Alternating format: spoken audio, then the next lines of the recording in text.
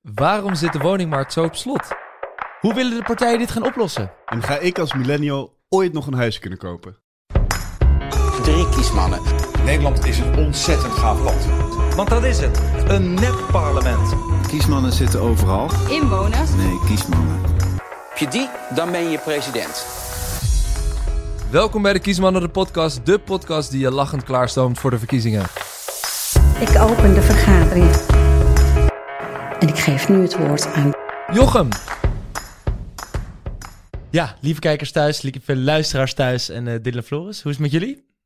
Ja, uitstekend. Wij hebben een prachtig schaatsweekend achter de rug. Floris en ik zijn afgereisd naar het verre Friesland. Ja, en ik was niet uitgenodigd. Nee, dat is toch lullig. Nee, maar kijk, soms moet je dus gewoon echt concessies doen in het leven. Dit was er zo één. Maar we hebben één voordeel hierbij. Ik heb deze week, of dit weekend, heerlijk de podcast kunnen voorbereiden. Ja. En Jij bent natuurlijk ook heel druk bezig geweest met de show die we gaan houden op 9 maart. Zeker. De grote verkiezingsshow. Zeker, Hoe allebei. gaat het daarmee? Dus met de verkiezingsshow gaat het goed. We zijn online gaan met de kaartverkoop. We hebben al honderden kaarten verkocht. De early birds zijn er bijna uit, hè? Die zijn er al bijna uit. Voor de nationale verkiezingsshow, waarin we eigenlijk heel Nederland... Maar er zijn dus nog kaarten. Er zijn nog kaarten, dus op paradiso.nl kan je je kaartje halen. Dus daar ben ik mee bezig geweest, dit weekend. Dat gaat ontzettend goed. En heb ik heel veel zin in. En de tweede is wel een beetje onze chef kaartverkoop. Dus, we vonden ook dat het nog niet goed genoeg ging. Daarom mocht Jochem niet meer schaatsen in Friesland. Nee, ik moest nog enorm in de sales. Ja. Maar nee, ik heb niet alleen aan het kaartverkoop gedacht. Ik heb ook gedacht natuurlijk aan onze podcastaflevering van vandaag. En waar ik het met jullie over wil hebben, is huisvesting. Grappig genoeg is dit een thema wat enorm aan het hart gaat bij heel veel jongeren. Wij zijn natuurlijk ook enorm veel verhuisd in Amsterdam. Inmiddels woon ik prima, maar de vraag is voor hoe lang? Dit is wel even goed. Voor de luisteraars thuis even een kleine persoonlijke introductie van Jochem Jaan. Nee. Want die woont natuurlijk op de Amsterdamse grachten. Vrij riant voor een best leuke prijs. Nou, op een leuke prijs. Gewoon echt sociale huur is dit. Nee. Maar goed, nee, we gaan het hierover hebben. Volkshuisvesting, wonen. Dit is een groot thema wat we vandaag gaan bespreken. Hoe staan die partijen erin? En hoe gaan we dit oplossen? Hoe gaan we zorgen dat wij ook in de komende jaren gewoon nog kunnen wonen waar we wonen? Wat groter tekort aan woningen. Een schrijnende situatie.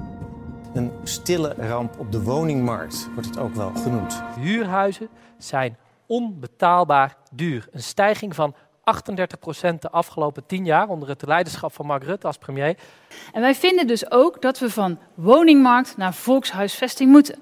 Ja, dus het is al duidelijk. We hebben een probleem met wonen. Dylan Floris, wonen jullie eigenlijk een beetje... Hoeveel plekken heb jij gewoond, Dylan? Heel weinig. Ik ben geboren in Amsterdam-Oost en ik woon nu in Amsterdam-West. Grote sprong gemaakt. En ik ben ook dus maar 1 keer eigenlijk in Nederland verhuisd. Ik woon al 9 jaar op dezelfde plek. In West. En dat is omdat ik een heel fijne huispas eigenlijk heb. Ik betaalde maar €310 toen ik daar ging wonen. Nu €450. Wat doe je daarvoor terug? Of is dat... Ja, nee, dat is ongelooflijk. Het mooie is, ik heb gewoon een geweldige, lieve Amsterdamse huisbaas. Even SO. Even een shout-out naar Jan, de huisbaas. Want daar zijn krijg je daar weer korting volgende maand? Er zijn weinig van. En de grap is, als we meer van die huisbazen hadden we waarschijnlijk ook een minder groot woningprobleem. Want hoe zit dat bij jou, Flo? Nou, ik ben, denk ik, tegenstelling tot Dylan, heb ik echt 10 keer verhuisd in mijn leven. Ja. Waaronder, denk ik, 7 keer binnen Amsterdam. Wat echt natuurlijk te bio voor woorden is. Ja. Maar wat ook goed is om te beseffen is... ik ben vorig jaar ook even uit Amsterdam verhuisd naar New York. En daar betaalde ik... in gemiddeld betaal je in Amsterdam iets van €600 per maand. Dan zit je echt al goed. Daar betaalde ik $1200 per maand. Dus dan het legt het ook weer een beetje in perspectief... dat huisvestingsprobleem speelt niet alleen in Nederland... maar dus eigenlijk wereldwijd... kampt eigenlijk elk land daarmee. En de grote vraag is natuurlijk, hoe gaan we dat politiek oplossen? En het leuke is, daar gaan we het vandaag over hebben. Want wat blijkt nou, is dat een heel groot deel van onze generatie... het thema huisvesting een van de belangrijkste verkiezingsthema's vindt... richting deze verkiezingen. Dus de grote vraag is, wat gaan de partijen hier aan doen? We hebben een enorm woningtekort. We maken er nu een beetje een grapje van. Maar eigenlijk zien we ook, is de verwachting in de komende tientallen jaren... dat wij tot 1 miljoen huizen moeten gaan bijbouwen... om de bevolkingsgroei aan te kunnen voor de komende jaren. Wat zijn hier voor de plannen? Hoe gaan we dit aanpakken? Laten we er naar kijken. Ja, we zien eigenlijk de grote vraag is eigenlijk... we hebben het al over die tekorten. Maar Jochem, kan jij misschien even kort uitleggen... hoe zijn we überhaupt in deze woningnood terechtgekomen? Ja, dat is wel leuk. Daar heb ik dit weekend, toen jullie aan het schaatsen waren, heb ik daar dus alle tijd voor gehad. Waarvoor dank. Ja. Maar een van de dingen die we hebben gedaan is, we hebben gebeld met Maarten Pel, oud-directeur van een woningcorporatie. En eigenlijk doorgenomen van hoe kan het nou zo zijn dat we nu weer een woningtekort hebben voor de komende tientallen jaren. Het lijkt wel alsof dit een soort van altijd maar blijft gaan. In mijn leven ben ik altijd opgegroeid met het idee van, hoe lastig is het om ergens te kunnen wonen? Je betaalt hoge huren. Hoe kan dit? Nou, er zijn een aantal redenen voor. Ten eerste werd ons verteld, en dit is ook eigenlijk wat we in alle onderzoeken en analyses hebben gelezen, is dat er verkeerde bevolkingsprognoses zijn gemaakt 15 jaar geleden. Dat wij niet hadden verwacht dat we voor de komende 15 jaar eigenlijk 2 miljoen meer mensen in Nederland wonen dan dat we op dat moment dachten, dus 15 jaar terug. Dus we hebben gewoon een verkeerde analyse gemaakt van hoeveel mensen verwachten we die er in Nederland komen wonen. En dit heeft te maken gewoon grotendeels met arbeidsmigratie, ook met migratie uit derde wereldlanden. Ten tweede is dat die bouwopgave, dus eigenlijk het bouwen, hebben we heel erg aan de markt laten overgelaten. En doordat we in een economische crisis zaten vanaf 2008, is die bouw enorm teruggevallen. Waardoor we veel minder zijn gaan bouwen. Vervolgens hebben we ook nog de stikstofcrisis gehad, waardoor er nu ontzettend veel bouw stil ligt. We hebben het ministerie van het VROM, van huisvesting, opgeheven een aantal jaar geleden in het nieuwe kabinet. Dus er zijn heel veel verschillende dingen die er zijn fout gegaan. Eigenlijk verkeerde inschattingen plus een paar, unfortunate events, laat ik het zo maar zeggen. Economische crisis, stikstofcrisis. Waardoor we nu achter de feiten aanlopen. Ja, en ook enorm achter de feiten aanlopen. Want er zijn dus honderdduizenden woningen die tekort zijn. De prijzen stijgen de pan uit. En wij maken ons oprecht zorgen. Wij zijn allemaal net afgestudeerd. Binnenkort willen we waarschijnlijk huisje, boompje, beestje. Met elkaar of met iemand anders of alleen. Dat wordt heel erg lastig. Dus wat willen die partijen er eigenlijk van? Maar voordat we het over die partijen gaan hebben, we hebben ook nog een andere verrassing. En Floris die plaatste het net al even in een globaal perspectief. Maar er is natuurlijk ook nog een historisch perspectief te maken. En wij hebben daar 2 historische experts voor gevraagd. Even een keer iemand anders dan Floris. We hebben echt historische experts nu gevraagd. Zo, Floris, wil jij nu vervangen? Ja. Want wie zijn dat? Dat zijn niemand minder dan de goede oude koeien, Roos en Hanna. Die hebben een eigen geschiedenisplatform. Ja, die doen een beetje wat wij doen, maar dan voor geschiedenis. Dus in plaats van politiek leuk maken, maken zij geschiedenis leuk. Ja, zo zou je het zeker kunnen zeggen. Ik ben nu wel heel benieuwd, wat heb je gevraagd wat je mij niet kon vragen? Nou, ben ik heel benieuwd of jij dat zou kunnen beantwoorden. Maar om deze wooncrisis nou eens even in perspectief te plaatsen. In vergelijking met andere wooncrises in het Nederlandse recente verleden. Laten we gaan luisteren. Dag kiesmannen. We nemen jullie even mee terug in de tijd en beginnen met misschien wel een kleine geruststelling. Want het kan veel erger. Klopt. In de jaren na 1945 werd de woningnood namelijk wel volksvijand nummer 1 genoemd. Als je als alleenstaande een huis kreeg, moest je vrijgezellenbelasting betalen. En kon het zomaar zijn dat er onbekenden bij je een huis werden geplaatst. Dat neemt natuurlijk niet weg dat de woningnood van nu ook een groot probleem is. Ja, maar volgens mij is er eigenlijk ook altijd wel sprake geweest van woningnood. Zeker sinds de groei van de steden en na de industrialisatie al helemaal. Maar volgens mij komt het steeds in golfbeweging en is er eigenlijk nooit een oplossing voor gevonden. Denk bijvoorbeeld aan de Bijlmer. Die honingraadflats die daar staan, die zouden dé oplossing bieden in de jaren 60. Maar een groot deel van die woningen is alweer gesloopt, zoals je misschien weet. Nou, eenpersoonshuishoudens, jonge stellen en studenten waren daar de dupe. En dat is de groep die nu ook weer geraakt wordt. Ja, maar het is wel dat die woningzoekenden in de jaren 60 heel anders reageerden op het probleem. Want ze gingen namelijk kraken. Ik denk dat veel ouders de leus geen woning, geen kroning uit 1980 nog wel kennen. Dus echt een les uit het verleden om de woningnood op te lossen, dat is best lastig. Ja, volgens mij is het nu een ander soort dilemma waar we voor staan. Van, ga je de hoofdprijs betalen of ga je voor een tiny house in de Noordoostpolder? Ik ben wel benieuwd met welke oplossingen de partijen gaan komen. Anders ik wel. Nou, wat leuk. Dit is een soort van podcast in een podcast dit. Leuk drosten-effect inderdaad. Maar wel heel veel leuke nieuwe weetjes. Ja. En ik moet er inderdaad niet aan denken dat we gaan kampen met de vrijgezellenbelasting. Nee, dat is wel natuurlijk vervelend. Daar wil ik absoluut niet aan. Maar wel goed om te weten inderdaad dat die woningcrisis, die kennen we natuurlijk niet alleen nu, maar die kennen we dus ook in het verleden. Heeft ons land, en zeker ook Amsterdam, tot een zekere hoogte gevormd. Met de kraakbeweging, met de Bijlmer. En nu is natuurlijk de vraag, en die stelde ook onze lieve vriendinnen Roos en Hanna van de Goeie Oude Koeien. In hoeverre zijn partijen daadwerkelijk nu bereid om radicale oplossingen aan te dragen voor dit maar al durende woningnoodprobleem? Ja, en daar zijn wij ingedoken voor onze lieve luisteraars om daar eens eventjes goed naar te kijken. Wat willen die politieke partijen? En één ding die we geruststellend kunnen zeggen is eigenlijk van links tot rechts hebben alle partijen dit echt op hun netvlies staan. Ze weten dat dit een groot probleem is. En eigenlijk de grote oplossing die bijna alle partijen noemen is bouwen, bouwen, bouwen. Dat is niet alleen de slogan van de VVD. Dat is ook de slogan die D66 gebruikt, zag ik. Ik zag ook andere partijen die hiermee kwamen. Dus bouwen lijkt de oplossing. Met een paar uitzonderingen. Volgens mij Partij voor de Dieren, die wou juist iets anders. Daar gaan we het zo over hebben. Maar nu is de vraag, bouwen, bouwen, bouwen. Dat klinkt natuurlijk... dat klinkt logisch als je een woningstekort hebt.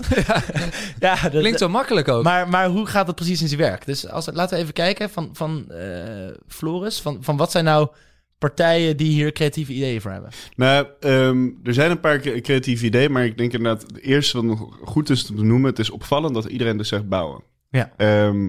Bouwen. Ja, is dat opvallend? Of? Nou ja, want het is niet per se... Het betekent natuurlijk ook dat je andere ruimte die gepland is voor landbouw of voor de natuur, die moeten we gaan opeisen om weer andere mensen te kunnen huisvesten. Ja. En meestal is dat voor de iets groenere partijen is dat nog wel een probleem. Nu zie je ook natuurlijk dat de groenere partijen, denk bijvoorbeeld aan de Partij van de Dieren, die zijn ook echt meer aan het kijken van oké, hoe kunnen we nou die woningen bouwen in al bestaande bebouwde gebieden. Ja. Dus denk bijvoorbeeld huisvesting in leegstaande kantoorpanden, industrieterreinen. Kunnen we die op een fijne, goede manier ombouwen, zodat het bewoonbaar is, maar dat we niet weer nieuwe natuur moeten gaan aantasten. Dus eigenlijk het hoofdconcern, om maar even zo te zeggen, van linkse partijen over het algemeen, is dus dat we dus niet in de natuur moeten gaan bouwen. Ja, je hebt dat grote verschil tussen binnenstedelijk en buitenstedelijk bouwen. Ja. Om bijvoorbeeld een andere te noemen, meer rechtse partijen, die hebben het echt over het bouwen van nieuwe steden. En dat zou ook eigenlijk bijna altijd wel moeten als je 1 miljoen huizen dus willen bouwen. Dat is het getal wat nu vaak wordt genoemd, tot met 2030. Dus de komende 10 jaar elk jaar 100.000 woningen bouwen. Dat is al een gigantische opgave. En sommige partijen, waaronder CDA, maar ook Ja21, van de weglopers van Thierry Baudet's Forum. De Judas-alliantie. Zo worden zij genoemd door Thierry. Maar dat zijn natuurlijk Joost Eerdmans en Annabel Nanninga. Die zeggen, we moeten nieuwe steden bouwen. En Marcel van Roosmalen, de columnist, die had er overigens het volgende over te zeggen. Alles en vooral ook heel veel niet. Maar wat Joost Eerdmans en Annabel Nanninga vooral willen, is een eigen stad bouwen. Een middelgrote stad voor 100.000 tot 150.000 mensen. Met veel laagbouw en groen, zonder minaretten en criminaliteit. Klein detail, ze weten nog niet waar. Ik kan het idee niet loslaten. Ik wil dit ook. Ik wil dat Joost Eerdmans en Annabel Nanninga een eigen stad krijgen. Ik hoop dat ze er met al hun aanhangers gaan wonen. En van mij mogen ook alle aanhangers van Thierry en Code Oranje erbij. Ja, dit is natuurlijk een column om wat te smullen van die Marcel van Roosmalen. Maar alle gekkigheid op een stokje. Dit zijn wel serieuze plannen die veel politici hebben. Ja, serieuze plannen. En deze column legt ook tegelijkertijd misschien het probleem bloot met deze oplossing. Namelijk, wie gaat er in godsnaam wonen? We zien in andere landen is hier al mee geëxperimenteerd. Kijk bijvoorbeeld naar Brazilië. Die wilde een hele nieuwe hoofdstad bouwen. Brasilia. Uiteindelijk, waarom ging het mis? Niemand wilde er naartoe wonen, omdat die stad nog geen ziel heeft. Ja, en dichter bij huis ook, Zuidoost, Amsterdam Zuidoost, de Bijlmer, was ook zo'n soort blauwdruk voor een nieuw prachtig plan in de natuur.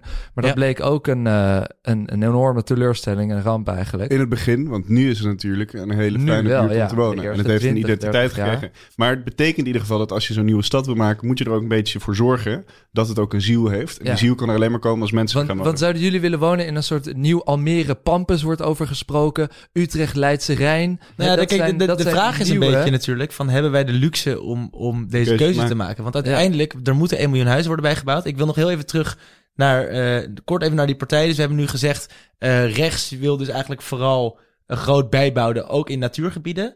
En links, ik scheer ze even heel makkelijk over kan, maar links, die wil juist kijken hoe kunnen we eigenlijk efficiënter gebruik maken van al bestaande bouwgrond. Ja, dus dat even kort geconcludeerd. Steden verbinden inderdaad. Maar uiteindelijk is iedereen ervoor om in de komende 10 jaar eigenlijk 1 miljoen woningen bij te bouwen. En dat kost superveel geld. Oh, nou, hoeveel dan, Floris? Het is een hele mooie begroting geworden. En ik kijk er zeer naar uit om zo meteen aan de Kamer te gaan aanbieden. Wat kost dat? Ja, de redactie heeft het even uitgerekend. En we kunnen ervan uitgaan dat als we een minimumprijs voor het bouwen van 1 woning is €200.000. Wat voor woning krijg je dan? Nou, dan krijg je een prima woning waar je volgens mij met een gezinnetje in kan leven. Een klein gezinnetje. Maar dat is wel een woning buiten de stad. Als we kijken naar woningen binnen de stad, dan moet je al gauw denken aan $250.000. Dus 250.000. Ja. Omdat de grondprijs is dan duurder. Nou, er zijn allemaal andere kosten die er nog bij komen. Maar stel, we gaan uit van die €200.000 per woning. En we willen dus 1 miljoen woningen bouwen gedurende de komende 10 jaar. Dan komen we dus uit op een totale kosten van €200 miljard. Wat er... Mooi uitgerekend. Ja, dat is heel mooi. Nee, hoopte dat hij goed ging, 200 miljard. Ja, maar het is natuurlijk heel veel geld. En je maar kan zeggen van... verkopen. Precies, dus wat hier wel weer mooi bij is dat het... we hadden dit punt werd natuurlijk ook al gemaakt in de klimaataflevering. Maar dit is daadwerkelijk gewoon vastgoed waarvan de waarde alleen maar stijgt. Dus als de overheid hierin investeert, weten we eigenlijk zeker dat het bijna zeker in ieder geval, tenzij er een woningbubbel ontstaat, maar weten we bijna zeker dat het aan waarde toeneemt en dus dat het een investering is die zich uiteindelijk ook zou kunnen terugvragen. Ja, dus ik denk de uitdaging wordt dat je een precies goed aantal bouwt, dat je niet opeens allemaal lege steden leegstand krijgt en een nieuwe jaren 80 en niks gaan allemaal weer kraken. Maar goed, aan leegstand hoeven we nu in deze woningcrisis in ieder geval niet te denken. Zeker niet. Maar goed, we willen heel veel woningen bouwen. Dat is heel goed, er is een woningstekort. De vraag is alleen, voor wie gaan we al die woningen bouwen? Ja, dat is eigenlijk de grote ideologische vraag waar de politieke partijen eigenlijk het meest over verschillen. Hè? Ja, dit is ook echt iets wat in die partijprogramma's heel erg naar voren komt. Dat bouwen, er is al redelijk consensus over, maar voor wie? Middensegment, hoogsegment, willen we veel sociale huur? Ja, daar ben ik ook benieuwd naar. Hoe zit het nou ook weer met het verschil tussen sociale huur, vrije sector? Nou ja, als je een beetje gaat rondzoeken naar bijvoorbeeld een nieuwe kamer of een nieuwe woning, dan hoor je vaak mensen praten over de vrije sector of de sociale huur of de middenhuur. Het zijn allemaal termen die eigenlijk best belangrijk zijn om te begrijpen wat er gaande is. Als we het hebben over de sociale huur, dan gaat het meestal over woningen die een bepaald maximum vraagprijs hebben voor de huur die je kan vragen. Dat zijn woningen die bestemd zijn voor mensen met een laag inkomen. En we hebben met z'n allen besloten dat we die mensen een goede plek willen geven voor een betaalbare prijs. Dat ook zij in de stad kunnen wonen bijvoorbeeld. Dus dat is de sociale huur. Daarnaast heb je de vrije sector. Daar gelden eigenlijk vrij weinig afspraken. Dus daar is geen maximum, geen minimum. Ook geen toeslagen voor te krijgen. Gewoon de markt doet zijn werk. Dat is gewoon de marktwerking. Ja. In principe zou je denken, nou prima, opgelost. De mensen met een laag inkomen hebben dan een goede woning. De mensen met een goed inkomen, die kunnen dan de vrije sector op en op zoek naar een fijne woning. Alleen zijn er gewoon heel veel mensen in Nederland die net tussen wal en schip vallen hier. Want die hebben... Dat zijn wij. Dat zijn wij. Nou ja, dat is oprecht wel vaak de starters, de millennials die nu eigenlijk de arbeidsmarkt opgaan en denken van, nou, ik ga mijn eigen huisje, boompje, beestje bouwen. Die komen eigenlijk niet echt in de bak. Of in aan de bak. Ja, komen niet in de bak. Bel maar bij, dat is wel veel leegstand. Kun je toch nog daar gewoon... Sterker nog, je komt misschien wel in de bak. Nee, maar het ding is inderdaad van die mensen die verdienen eigenlijk vaak net te veel voor een sociale huurwoning. Ja. Daarvoor in aanmerking te komen. Ja. En verdienen weer te weinig om een koopwoning nu te kopen. Dus wat jij zegt, ze verdienen beter. Sorry, je slaapt. Nee, maar dat is dus ook wel wat dus vaak wordt gezegd van we moeten eigenlijk ook een middensegment hebben. Ja. Een oplossing voor die mensen die er dus nu eigenlijk net naast. En dat zijn mensen volgens mij met een inkomen tussen de €35.000 en de €50.000. Dus dat zijn vaak de leraren, mensen in de zorg, allemaal mensen vitale beroepen. Eigenlijk iedereen voor wie wij applaudisseren het hele jaar. Ja, en die zeuren al natuurlijk om inkomen, of die vragen om inkomen, die eisen een nieuw inkomen. En die hebben dus ook woningproblemen. En daar moeten... Nee, maar lach je nog. Ze hebben het ook niet makkelijk. Nee, maar ik bedoel, wij zijn dit toch ook... Ja, wij zijn het trouwens... Dus podcastmakers, die hebben we nog vergeten. Ja, sorry. Politiemannen, podcastmakers en de zorg. Gewoon de vitale beroepen. Ja. Goed. Laten we even kijken naar wat de partijen zelf dan zeggen van hoe kunnen we dit het beste oplossen. Ja, Dylan, voor wie moeten we gaan bouwen? Nou, heel veel mensen die willen vooral voor dat middensegment gaan bouwen. Maar wat meer rechtse partijen, die leggen daar extra nadruk op. Die willen echt vol gaan bouwen op dat middensegment. De sociale... maar de CDA zegt bijvoorbeeld ook best wel veel over volkshuisvesting. Huisvesting willen ze toch ook weer meer gaan incorporeren, zoals vroeger. Dus komt toch wat bedoel je daar dan? Volkshuisvesting? Ja, volkshuisvesting betekent dus dat we meer sociale huur moeten gaan bouwen en dat de overheid een grotere rol moet gaan spelen bij het faciliteren van huisvesting voor iedereen. En de VVD bijvoorbeeld, die zegt ook, interessant, een grotere rol van de landelijke overheid om het woningprobleem aan te pakken. Maar is iets wat terughoudend met het in de mond te nemen van volkshuisvesting. Maar wat bedoelen ze daar dan mee? Want de VVD is in principe altijd voor vrije markt. Marktwerking, Markt Rutte. Ja. Maar wat bedoelen ze daar dan mee als ze zeggen de overheid wil een ingrijpende rol? Betekent dat ze dan prijzen gaan reguleren? Nou, dat zou kunnen inderdaad dat ze een groter deel meer geld willen stoppen in het subsidiëren van woningbouw. Ja. Dus dat ze projectontwikkelaars gaan stimuleren om sociale huur meer te gaan bouwen. Maar dat is wel een groot verschil nog steeds met linkse partijen. Maar nog wel één quote uit een partij. Daar ben ik wel benieuwd van wie jullie denken dat uit dit programma komt. Ja. Komt-ie? We maken ruimte voor alternatieve woonvormen, zoals hofjes voor ouderen, tiny houses voor starters en coöperatieve woonprojecten die door bewoners zelf worden ontwikkeld. Ja, dit zijn Joost en Annabel weer gewoon. Kan niet anders. Ik denk een linkse partij. Zou ik zeggen. Tiny houses. Hofjes. Ja, maar ook de woningcorporaties. Dat zijn toch wel vaak de oplossingen die van de linkse partijen komen. Het is CDA. Dus die komen toch verrassend met allemaal ook alternatieve woonvormen. Dus ik denk ook dat door al die programma's heen sijpelt. Dat ze op zoek gaan naar nieuwe woonvormen en ruimte willen maken juist voor jongeren en ouderen ook. Maar als we dan heel even zeggen van jullie hebben die partijprogramma's gelezen. Ik heb het dus natuurlijk ook gelezen. Wat is nou de partij als wij als student nu als starter gaan beginnen? Wij willen een huis gaan kopen over een paar jaar. Wat is dan de partij volgens jou die dit voor ons gaat oplossen? Ja, dat is heel lastig om te zeggen. Maar wat zou jij even zeggen, Floris? Nou ja, het hangt ook dus een beetje af van of je alleenstaand bent. Hey, daar komen we weer. Als je alleenstaand bent, is het bijvoorbeeld nog lastiger om de woningmarkt op te gaan en met je eigen salaris een hypotheek af te sluiten en een woning te kopen. Ja. Nou, nu merk je wel bijvoorbeeld dat partijen zoals D66, GroenLinks en PvdA, die besteden daar extra aandacht aan. Dus die zijn ook aan het zoeken naar, hoe kunnen we ervoor zorgen dat ook alleenstaanden bijvoorbeeld een hypotheek kunnen afsluiten. Of dat we kijken dat je gewoon met een vriend of een goede vriendin een hypotheek kan afsluiten. Dat weer mogelijk wordt gemaakt. Zou je dat leuk vinden met ons? Niet met jullie, wel met mijn andere vrienden. Als ik daar wat tegen in mag brengen. Nee, mag niet. Daarom ga ik ook niet met jou wonen. Nee, wat de rechtse partijen bijvoorbeeld weer zeggen. Een VVD bijvoorbeeld. Die hou je wel vaak aan, de VVD. Ja, nee. Jongens. Die zeggen, het probleem zit niet bij die middensegment zelf, maar dat zit ook bij de scheefhuurders. Dus mensen die nu in een sociale woning zitten, maar eigenlijk te veel verdienen. Ja. Waardoor die doorstroom, die verloopt nu niet soepeltjes. Dus die willen een inkomenstoets invoeren, zodat mensen makkelijker uit hun huis kunnen worden gezet en doorstromen naar middenhuurwoning of koophuis. Dat is wel een typisch VVD-oplossing. Ja, dat is typisch. Maar het probleem nu is wel dat er weinig doorstroom mogelijk is. Ja, je kan wel zeggen, je moet eruit, maar er is geen middenhuurwoning nu.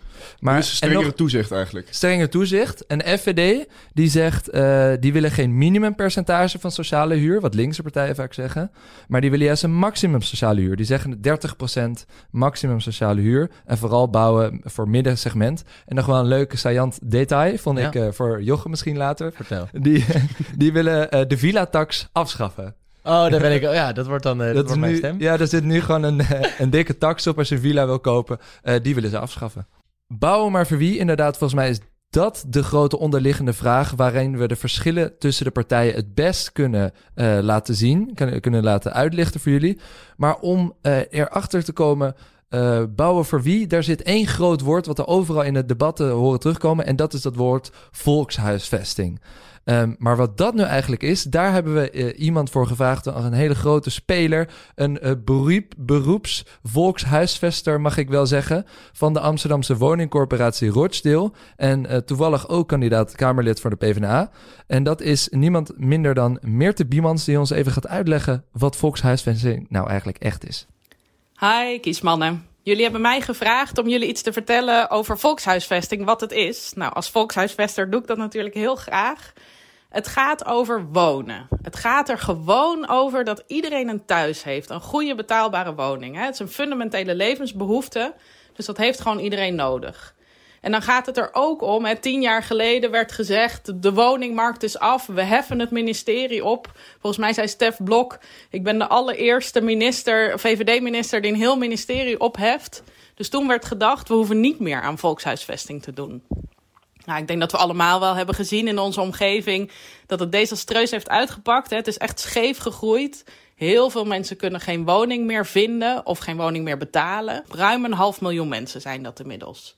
Daarom is het ook heel terecht dat er nu weer heel veel mensen zeggen, we moeten wel weer aan volkshuisvesting doen. Dat betekent dus dat we als overheid weer moeten zorgen dat iedereen goed kan wonen. Dus betaalbare woningen bouwen, zorgen dat de woningen die er zijn betaalbaarder worden. Zorgen dat mensen een fijne woonomgeving hebben, dat starters weer een woning kunnen kopen ook.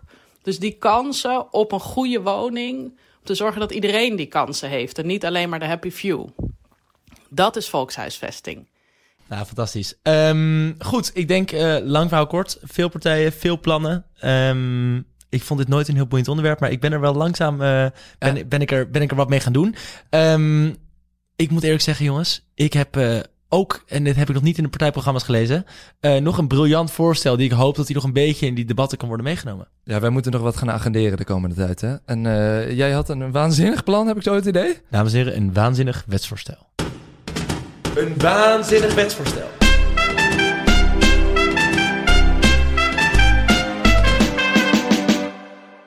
Vroeger als je geen huis had, dan ging je kraken. Jaren 80, we kennen al die beelden wel van die hippies die eindeloos lang in die huizen zaten. Soms ook heel terecht. Er was ook destijds een grote woningnood. Maar ik heb een briljant idee. Want ik heb namelijk het kraken van anno 2021 bedacht. Het is echt een business idee, een plannetje. Ik hoop dus ook niet dat de luisteraars ermee vandoor gaan. Een waanzinnig wetsvoorstel bedoel je natuurlijk. Ja, het is echt een wetsvoorstel dat zelfs nog wel een business idee kan worden. Mijn idee, kraak B&B. Oh. Dat is een huis eigenlijk dat je voor een korte periode kraakt via een handige app. Heel overzichtelijk, transparant. Je gaat die app op en je zoekt een pandje dat vrij staat in de buurt. Ja. Er zijn natuurlijk enorm veel panden, nu zeker in de pandemie.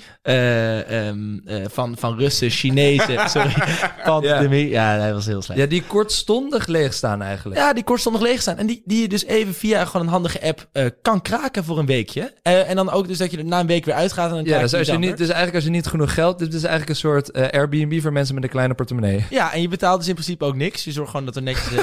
ja, er zit er gewoon niks anders huur in. En weet je, vroeger had je dus voorwaarden...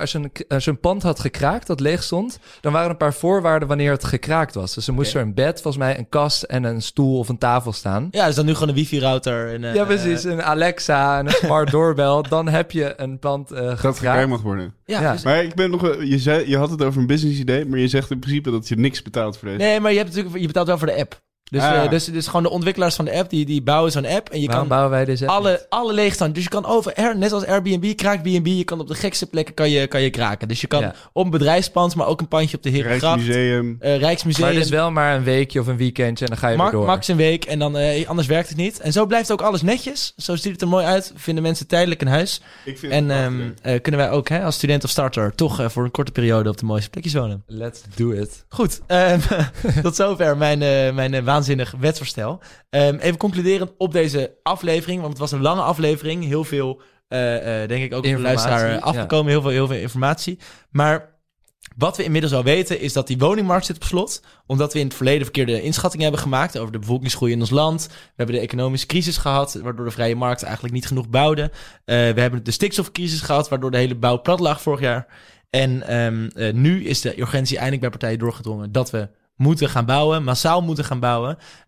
Maar voor wie? Dat is de grote vraag. En dat is ook waar de partijen voor verschillen.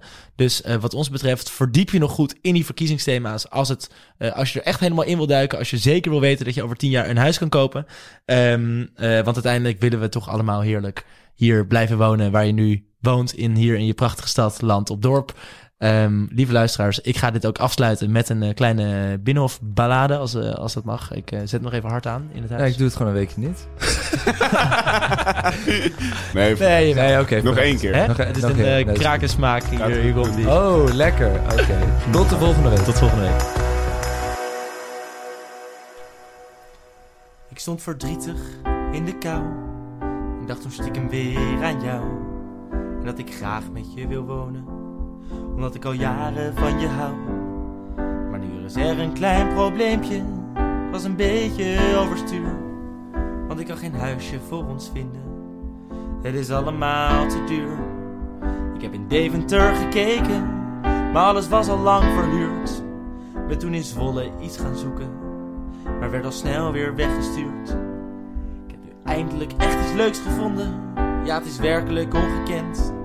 Maar vanaf april wonen we samen in een tent. Ja, vanaf april wonen we samen in een tent.